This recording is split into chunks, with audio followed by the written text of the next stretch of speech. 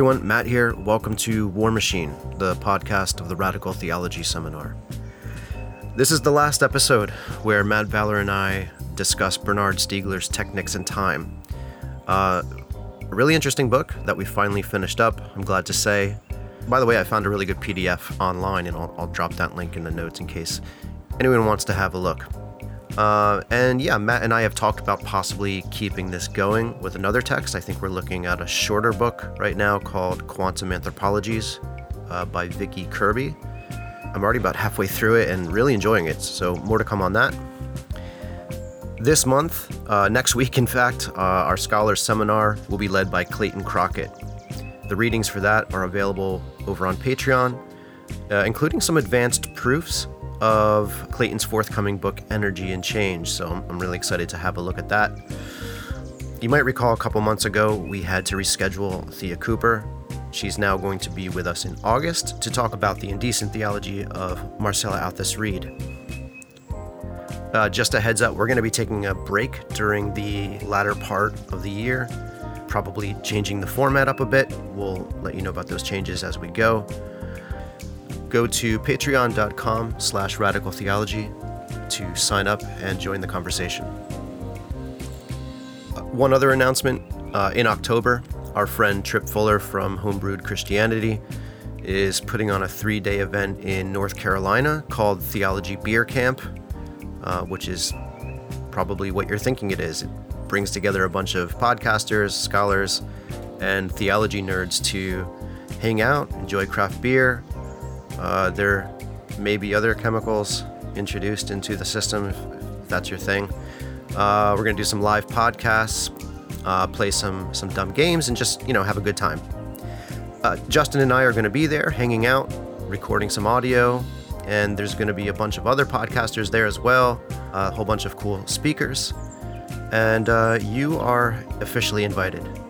The cost is $200. But when you use the discount code WARMACHINE, you'll get $50 off. And the way that it's supposed to work is that Justin and I would get that $50, but what we're going to do is just hand it right back to you. So really, it's a cool event for only $100. So if that sounds like something you'd be interested in, go to www.theologybeer.camp. You'll see all the info, the schedule, speakers, and so on. We'll drop the link in the show notes, or just send me a message if you want to learn more. Okay, without further delay, here is me and Matt Valor discussing the last chapter of Stiegler's Technics in Time, which is called The Disengagement of the What. Peace.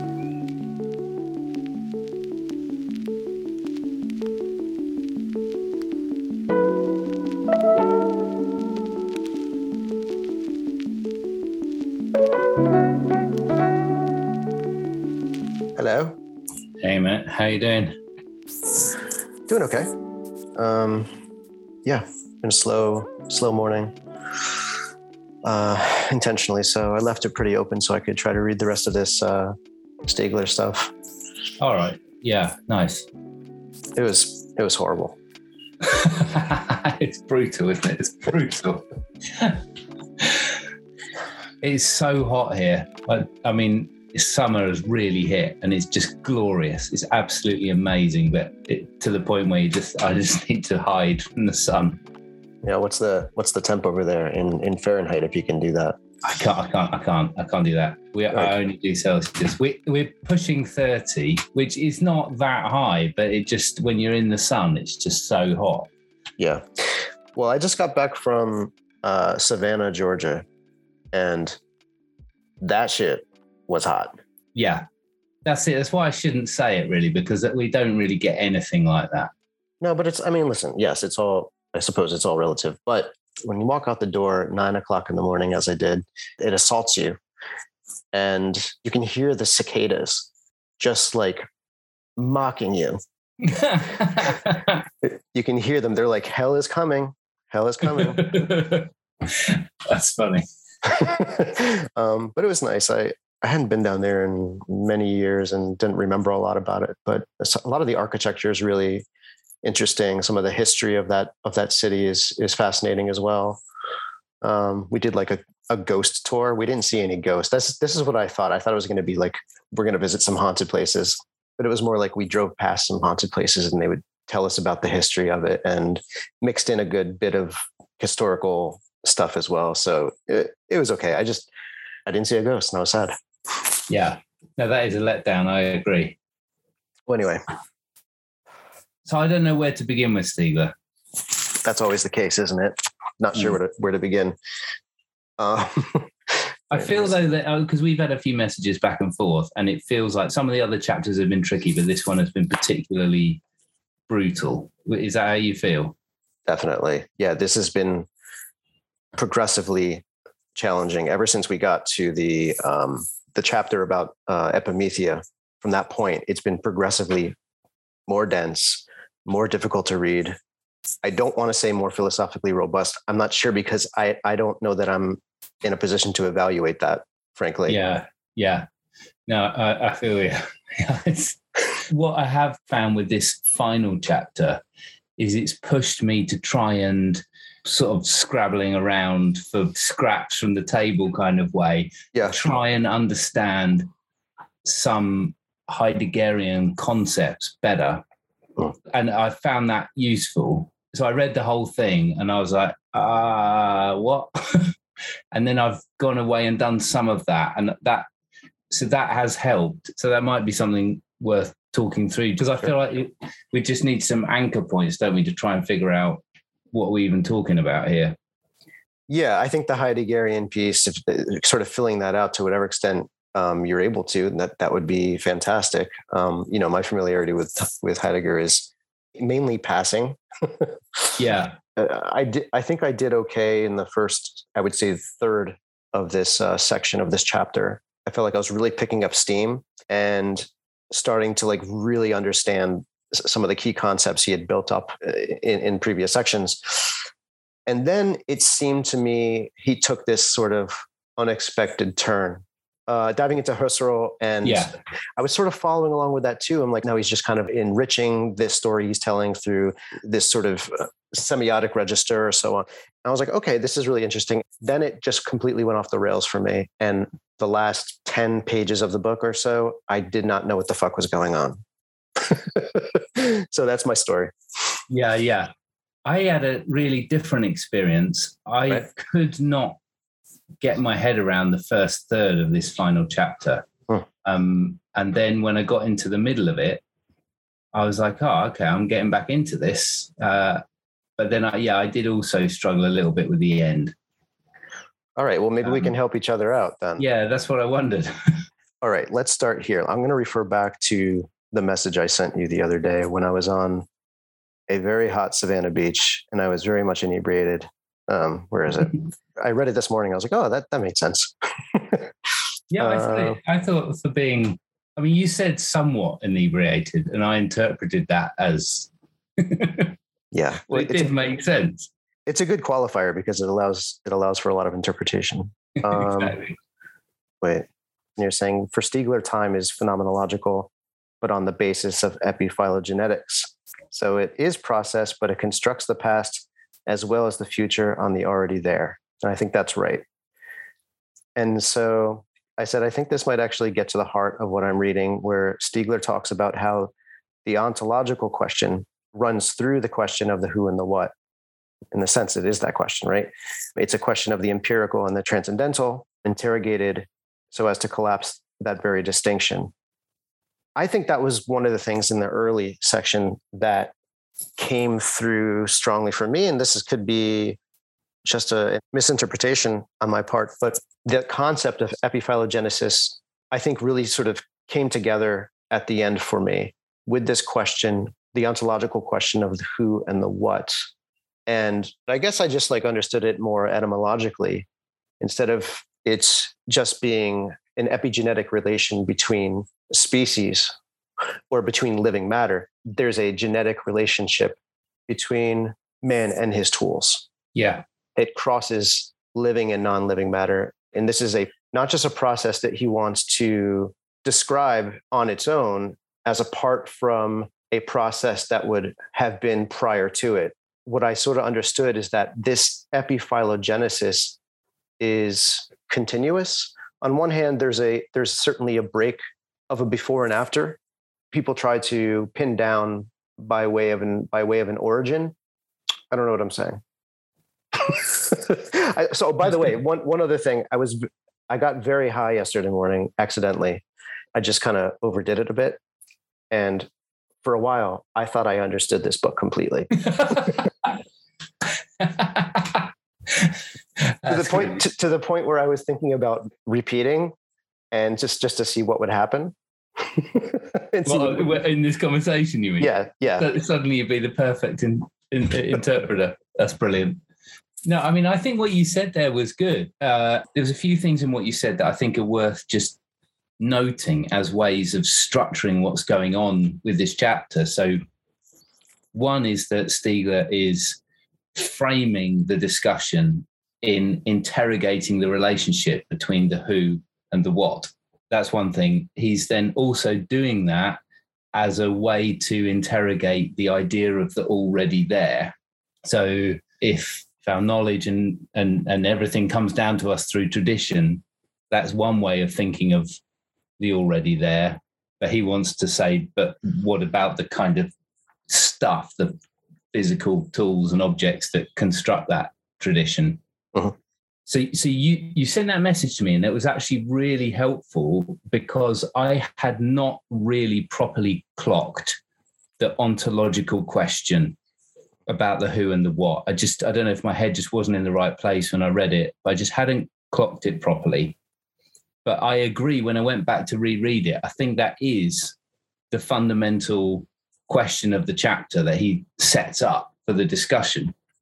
So that is something that is crucial to Heidegger, because Heidegger makes this fundamental distinction between the ontic and the ontological. And his claim is that the history of philosophy has not dealt with fundamental ontology. It's just been dealing with ontics. So the ontic is the being of this book or this laptop or this human animal or whatever. Yeah, it's being lowercase b, right? Right, yeah. Whereas fundamental ontology is about what it means to be. And so that's his exploration. And in terms of the human, it becomes the Dasein. So I think what Stiegler is saying, this is when I went back and reread the opening pages of the chapter. I think what Stiegler is saying is Heidegger makes that distinction that the who, Dasein, is separate from the what, and that the what is divided into the present at hand and the ready to hand. So I checked that out a bit more as well. And my understanding of that is that Heidegger makes that distinction between, the ready to hand, here's this glass, it's got some water in, I can pick it up and drink it. And so I see the glass as a tool.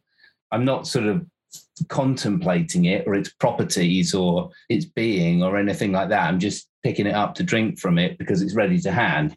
Whereas it becomes present at hand if I start contemplating it. But Heidegger's project is to break down the idea of presence and to say that being, because this is what we talked about last week, like being is never fully present, because in order for me to be, I have to always exceed myself. The moment I stop exceeding myself, I'm dead. There's no more excess. So there's no structure of presence to the object. The object is in fact ready to hand. It's the what. And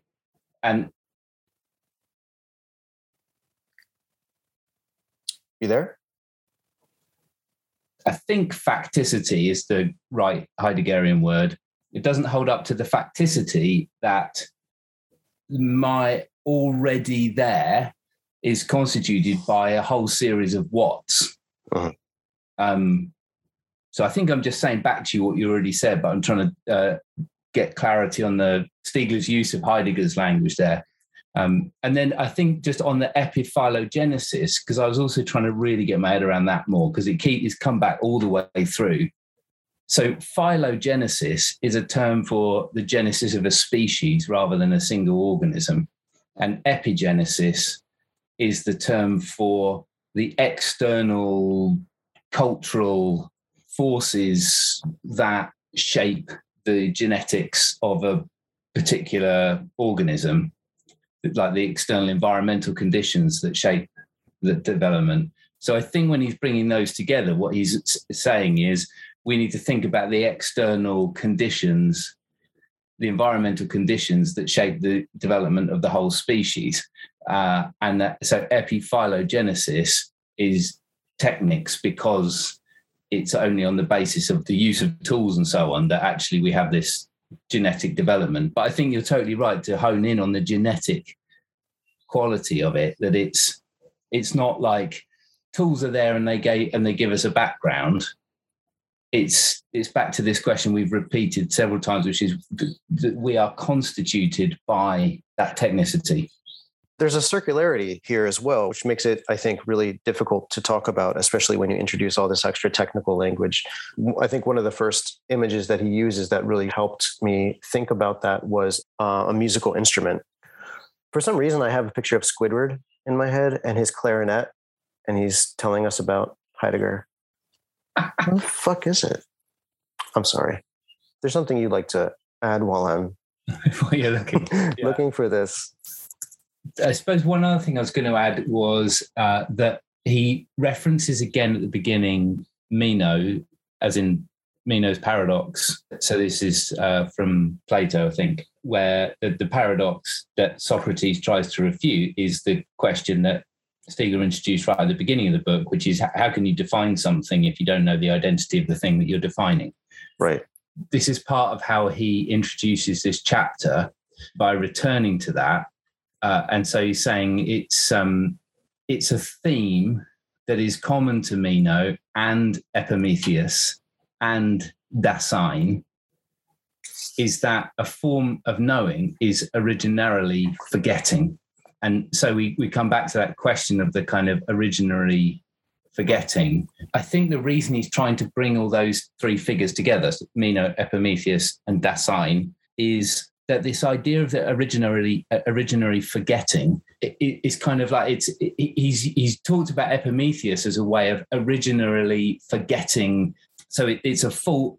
Epimetheus forgot, but we then forget that we are prosthetically constituted by techne. Right. And we continuously repeat this. I guess we could call it a cycle. We just continually participate in this forgetting. Absolutely. But then also, when you bring Meno into the equation, it's not just a forgetting of a kind of human origin or a forgetting of prostheticity. It's a forgetting that is part of the question of how would you even define what it means to be, which is a major part of Heidegger's project. So what does it mean to be a who?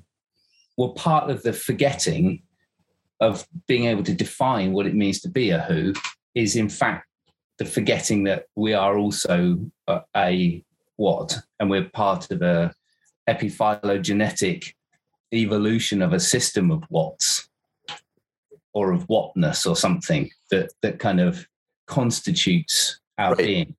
And for Heidegger, who wants to, I think Stiegler would say, wants to place or is invested in placing emphasis on Dasein as a sort of a finality of this process or a sort of culmination.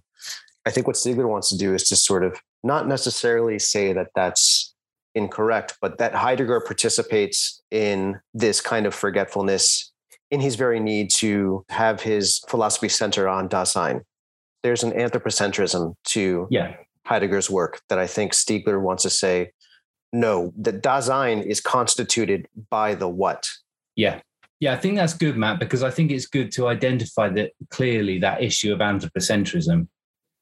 Because I think that was introduced early on, and then we were struggling with it a bit, weren't we? Because it was like Stiegler was trying to blur the boundaries between the sort of zoological generally, wasn't he? And then it was like we kind of left that and we were saying, well, hang on, he seems to have come back very strongly to the human again. But I think in the final chapter, it's more interesting because it's almost, there was a quote again, I don't know how quickly I could be able to find this, but it was something about the kind of, we would then have to reckon with that the ready to hand, the objects of the world that we inhabit, also have their own, I can't remember the word he used. It's not who-ness, but something that has its own kind of life almost. But it's not that this glass has life. It's that I think it's technicity. It's caught up in something. Yeah, I think that might be right. And I think that if this was to be rendered in a sort of like more process ontology, technicity would be doing a lot of the work there. Yeah, I've got it. It's the maieutic. I wasn't familiar with this word, but M-A-I-E. I had to look that one up too, yeah. Yeah, so it's page 244. So the quote is, in Heidegger, the what has no other dynamic than that of an inversion of the, quotes, authentic dynamic of the who. So in other words, the who, Dasein, pursues authenticity for Heidegger, which is the opposite of just being sort of there as a what. It's the kind of coming into being of an individual. But then, carries on Stiegler, does not the dynamic of the who, on the contrary, vouch for a maieutic of the what? And so maieutic is a kind of word for like coming into consciousness.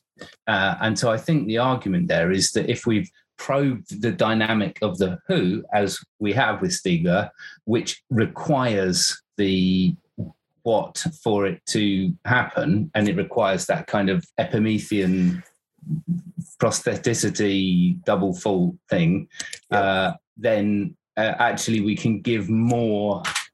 I don't know if consciousness is quite the word, but there's a sort of coming into something like that of the what, which means that then you can't make this big distinction between the who and the what in the way that Heidegger wants to. Yes, and I think this a little bit on the following page. Not only does Heidegger think the instrument, he thinks on the basis of it. That's kind of what you were just saying, as I understand it, right? He's thinking the truly ontological question. But what Stiegler is saying, and to kind of invoke process once again, he does not think it fully through. Or maybe another way of saying that is he doesn't think through the instrument, right? As a who passing through the what to the who again, right? In this sort of Epimethean, Promethean, again, I keep returning to this word cycle, and it doesn't appear in his text. I just can't help but do a little bit of a process reading of this, because he's talking about, at another point, he's just talking about time as such, and talking about how he wants to, along with others, push back against the idea that time is a succession of nows. So if you have like a little line with little kind of hash marks along the way, that would be the way that we normally think of time, right? As a sort of succession of, perhaps that's infinitely divisible. I don't know. I think that's the calendar and the clock. Yes. And so what I think is in the background of this, maybe it's not in the background, maybe he's just kind of using a different language than is amenable for me, is this is a reworking of a metaphysics of time that is considered through technics. I mean, that's where he started with this whole project, right? He wants to conjugate time and technics. And I think one of the results of that is that we have to reconceive not only being, but we have to reconceive time. And I think that's what I'm being drawn into doing a little bit. And I'm not sure how exactly to do that, but I think it's important. This is getting a little bit off topic. I don't want to get too off topic. No, I think it's fundamental. I really agree. So one of the other things that I came to in exploring Heidegger some more is just a bit more clarity about the nature of Heidegger's project on time, because that is essentially trying to disrupt the linear notion of time, as you described it, with a much more, again, I may not get the language precise, but there is a now, there is a future, or there is a potential or possibility, I think is the word, but it is indeterminate. The only bit that is determinate is my death, but the nature of my death is indeterminate. So the possibility is indeterminate. And then there's this sort of traditional, there's past, but it comes as something that is, I think Stiegler quotes Heidegger on this, that the past is, let me see if I can find it because I highlighted that as well. Yeah, here we go. So in its fact, this is Heidegger. In its factical being, any Dasein is as it already was, and it is what it already was. It is its past, whether explicitly or not. Dasein has grown up both into and in a traditional way of interpreting itself. In terms of this, it understands itself proximally and within a certain range constantly. I understood that to mean it understands itself to be in a space. And, culturally constituted, contextualized, Yeah, and that's how there's a kind of stability of identity. Okay, I change over time, but there's a kind of consistency to me. So it continues, by this understanding, the possibilities of its being are disclosed and regulated. Its own past, and this always means the past of its generation, is not something which, in italics, follows along after Dasein, but something which already goes ahead of it. And Stiegler goes on to say this is one of the most important passages of Being and Time. So I think it's the idea that the past is ahead, and that is what is meant by the already there. It's that the past is laid out in front as something that determines, determines may not be the right word because the possibility is indeterminate, but it creates the conditions for which the future is possible. And so in that sense, it's in front. Right, it goes before. Yeah. And this is how Heidegger rethinks time, is how I came away to understand that. Yes, and that's why I had a new image of time occur to me while I was reading this. Like, to be completely honest, this is something that's been a question I've been thinking about for years now. He touches on this briefly. He says contra Plato, where there's some sort of timeless realm of forms or something like this. He says the alternative is to try to actually think time in its imminent becoming.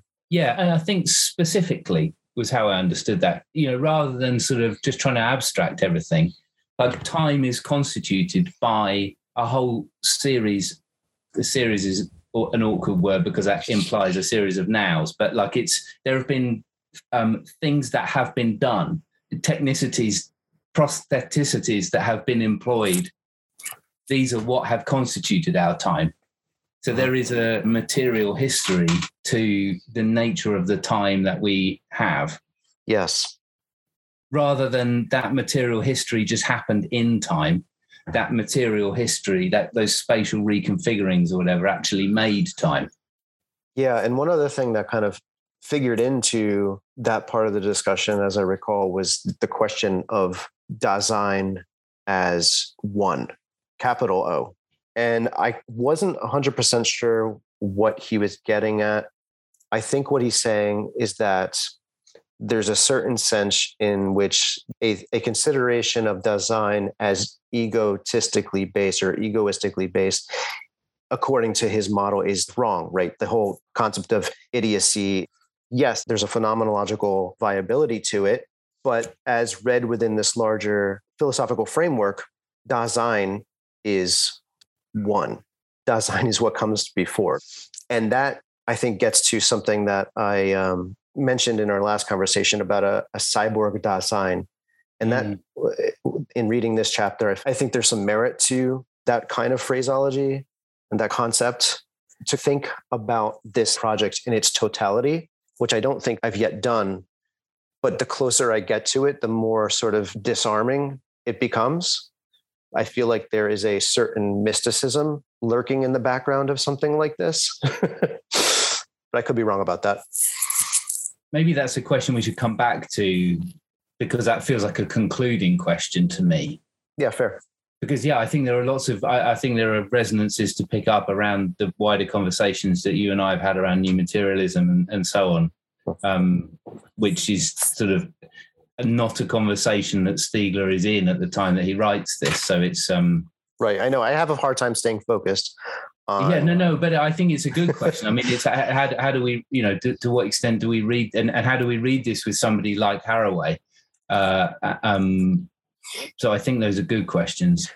Well, maybe a point of connection to kind of draw it back into this text as such is memory, because he spends a lot of time talking about memory and Husserl and primary memory, secondary memory, tertiary memory. That felt important for what he's doing here. He starts talking about memory and the importance of what he's calling retention. And this relates, I think, to the concept of time, and especially of now, considered either metaphysically or phenomenologically, take your pick here, right? And I thought this idea of retention was really interesting when he's talking about melody, right? And that how the experience of hearing a melody is, on one hand, you have a retention of what came before, which informs the actual sense data of what you're experiencing now as situated within that retention. And then also there's an anticipatory dimension as well. But retention, I don't understand it to be memory. It's more like a trace of what has come before. Husserl represents this as a comet's tail. And I thought that image was really interesting. Yeah, so there's a discussion about retention and representation. So Stiegler is saying that retention is not representation, because retention and secondary memory shouldn't be confused. And then there was tertiary memory, and I think I was struggling with the distinction between all those. So there was perception is primary memory. I think he wants to part ways again here with Heidegger, in the sense that Heidegger wants to base his ontological divisions. Oh, fuck, I don't even know. Maybe we should just fucking get somebody who knows this shit to tell us what it means. Yeah.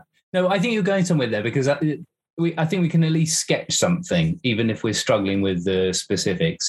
There's a distinction between the ready to hand and present at hand. And this is a distinction within Heidegger. And then Heidegger critiques Husserl's phenomenology. So that is also a crucial part of his project. Husserl was his mentor, I think. And what I can't remember in a way that I could articulate it clearly is the nature of that critique. But I think that's what Stiegler is referring to in this next section, because he's wanting to clarify how Husserl is talking about memory, because, as you rightly say, memory is crucial to this entire project of Stiegler's. And then what I have got here is so this is page 248, where he's saying it's easy to see in what Heidegger's critique of Husserl ought to consist.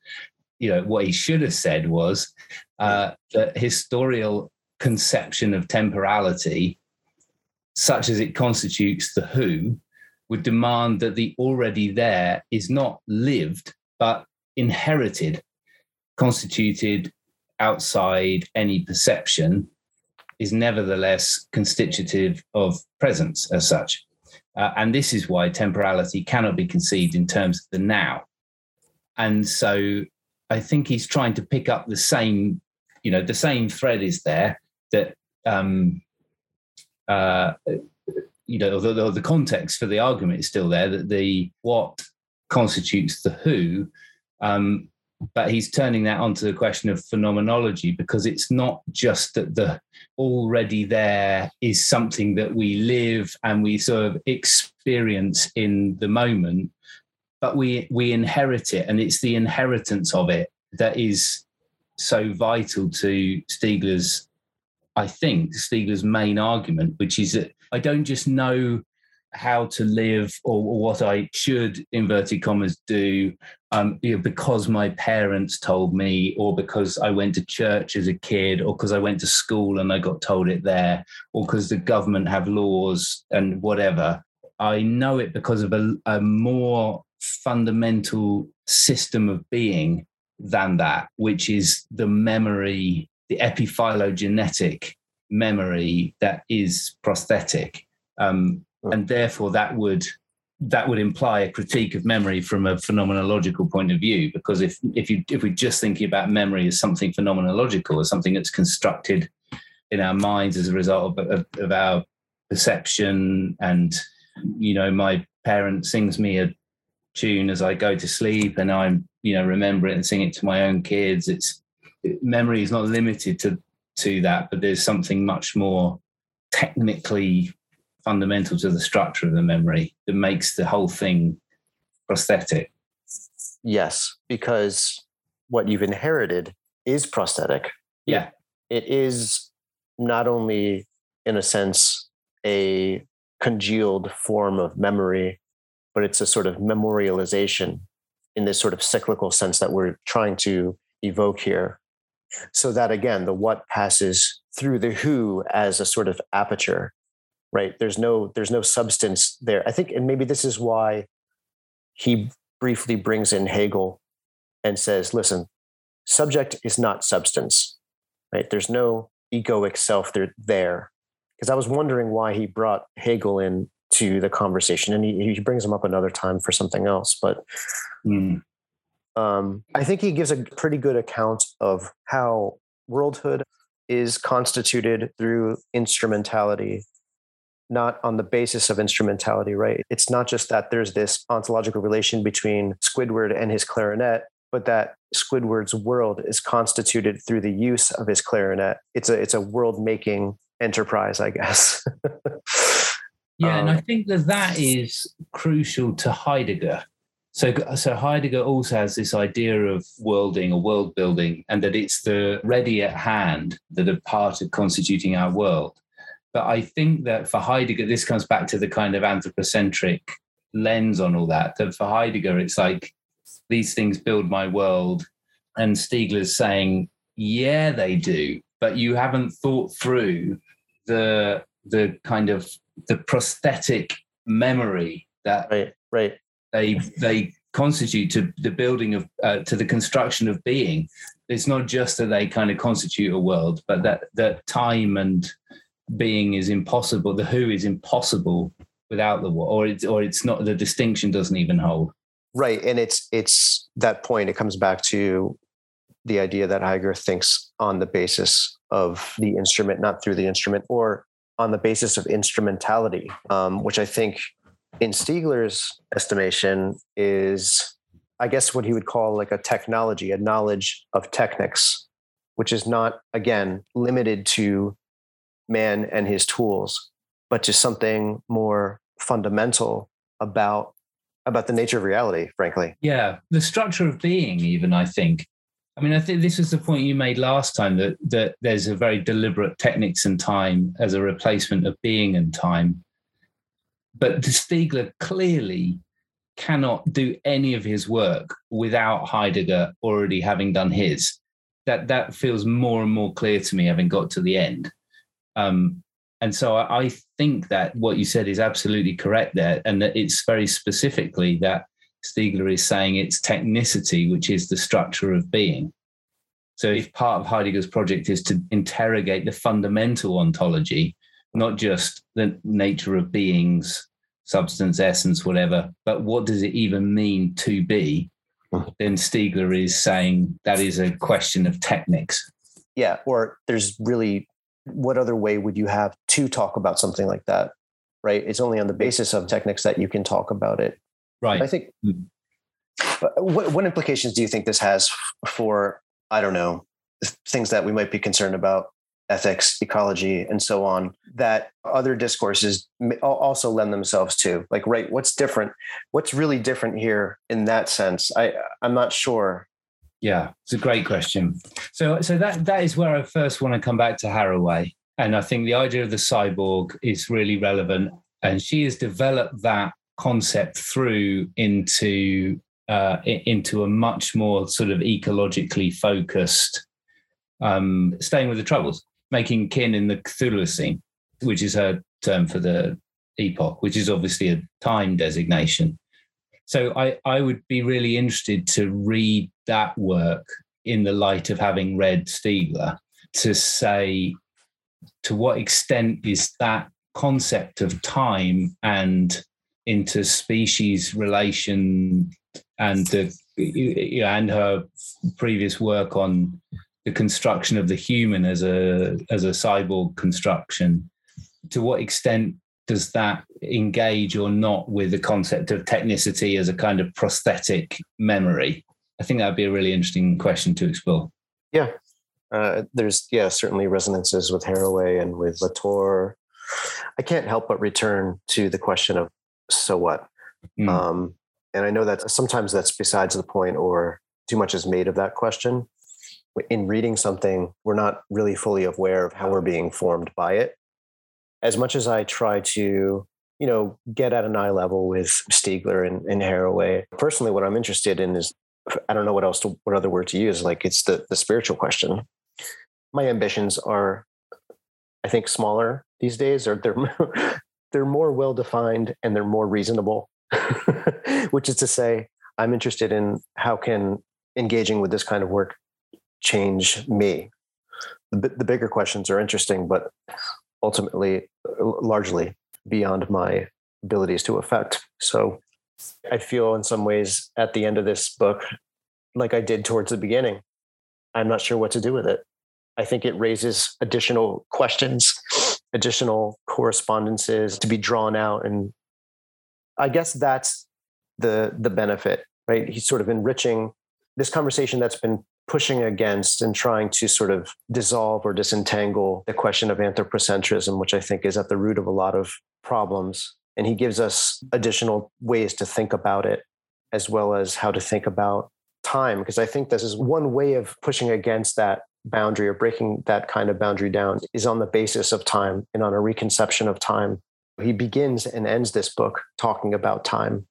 And so I think that's something to stay with, is the question of time, because I think we do need a radical reconfiguration of how we conceive of time that pushes beyond the only two models that we seem to have available to us, which are of linearity and circularity. Even when you combine those into a sort of spiral formation, I feel like I just feel dissatisfied with that.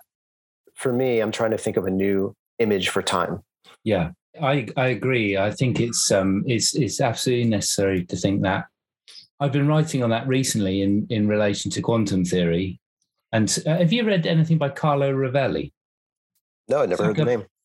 He's like a leading physicist on quantum gravity, but writes these really simple, popular, I say simple, I mean, they're intense, but they're just so elegant. He's like a poet and a physicist.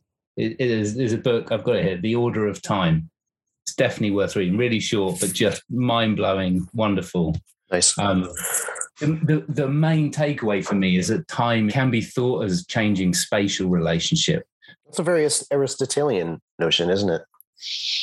Yeah, and I think the difference is that it's not quite a changing spatial relationship, because actually both time and space are caught up in the behavior of a gravitational field.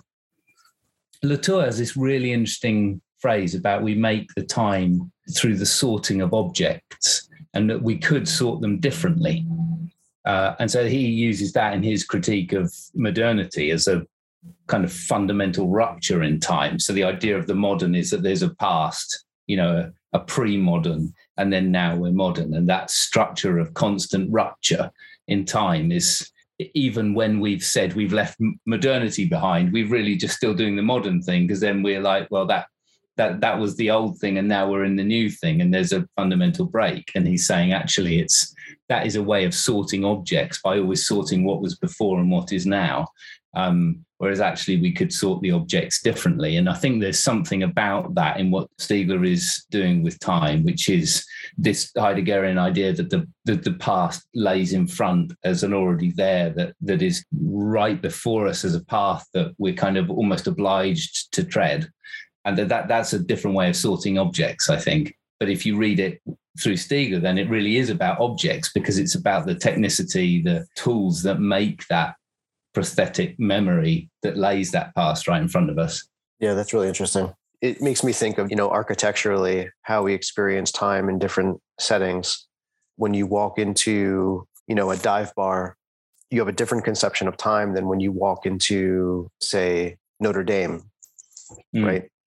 and a different conception of time, not just based on spatial context, but also in terms of participatory context. Right? It's the whole thing, time flies when you're having fun. When you enter that flow state, say you're a rock climber, you're on the face of a wall. It's not so much that the rock is ready to hand, it's present at hand, and you become present with the rock. Yeah, but well, it's interesting because the notion of present at hand is precisely a non-presence.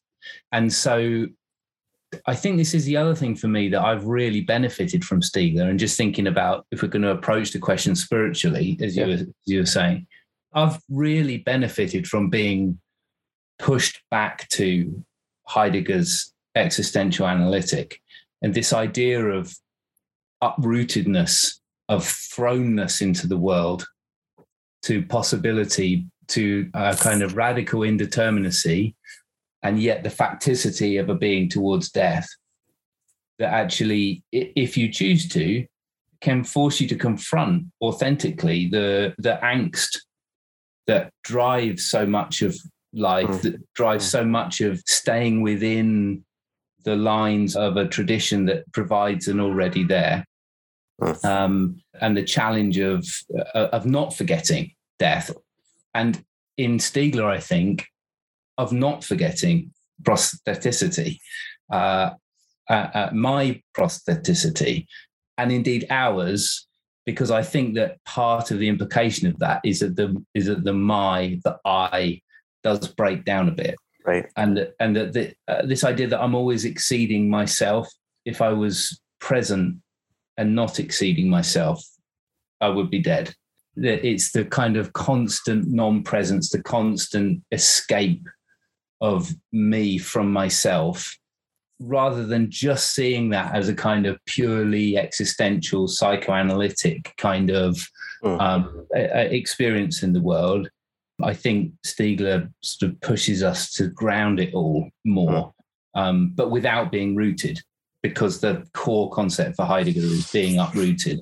So continually uprooted, but it's not, that doesn't mean that we're not physically constituted by all of the apparatus that is around us.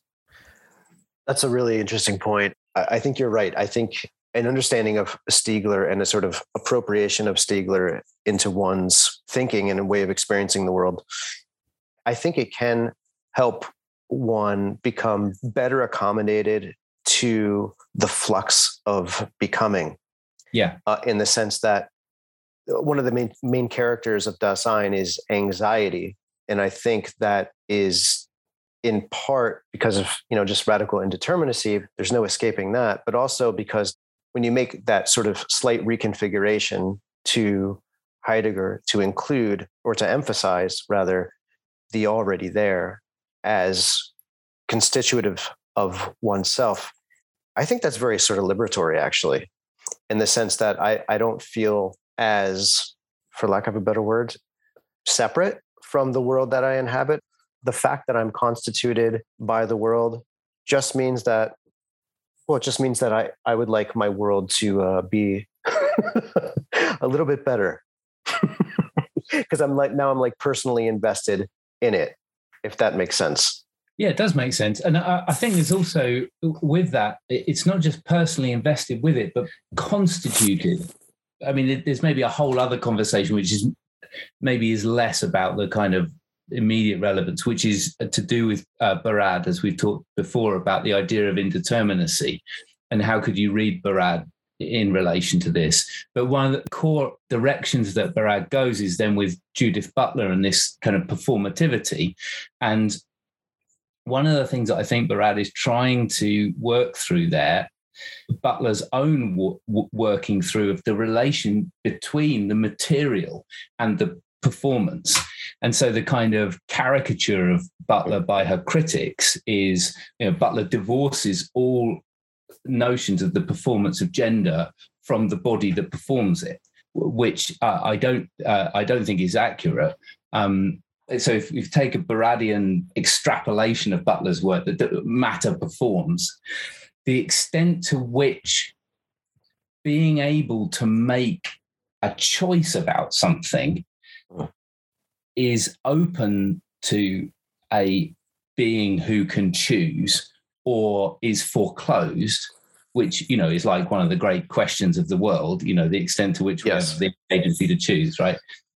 In Heidegger, you get this sense that, here's all tradition handed down to me, but the authentic life means I could choose something completely different. Well, yes. And I think to your point, and I think this is something that you've talked about a little bit about, and I think you work on, is the question of apparatus. Yeah, right? Exactly. Because it's a particular configuration of the already there. Yeah. That makes possible a certain way of being in the world, a discourse, and so on. And so, I mean, to me, that's very much a material endeavor, but also a spiritual practice. Yeah. And I think Stiegler forces Heidegger in that direction, because I think that you can kind of get away with Heidegger of saying that the material doesn't constitute the constraints on the choice. The choice to be authentic is unconstrained. And I think that with Stiegler, if we understand our being to be prosthetically constituted, then those choices are constrained by certain apparatus. And I think that has some quite complex and potentially difficult implications to thinking agency. Absolutely. I made this post the other day. Let me see if I could just find. I'll just read it. I want to misquote myself. That would be awful. That would be terrible. I mean, what, So I have several working definitions of magic, but the one to which I most often return is that magical practice is the art and science of beautifying one's relations. There's enough in that one single proposition to keep anyone busy for a lifetime. I think that idea does relate to what we're talking about, because to be able to configure the apparatus is to be a master of one's relations and to have choice over the total horizon of what's possible within those relations, if that makes sense. It makes a lot of sense. It's a fascinating idea.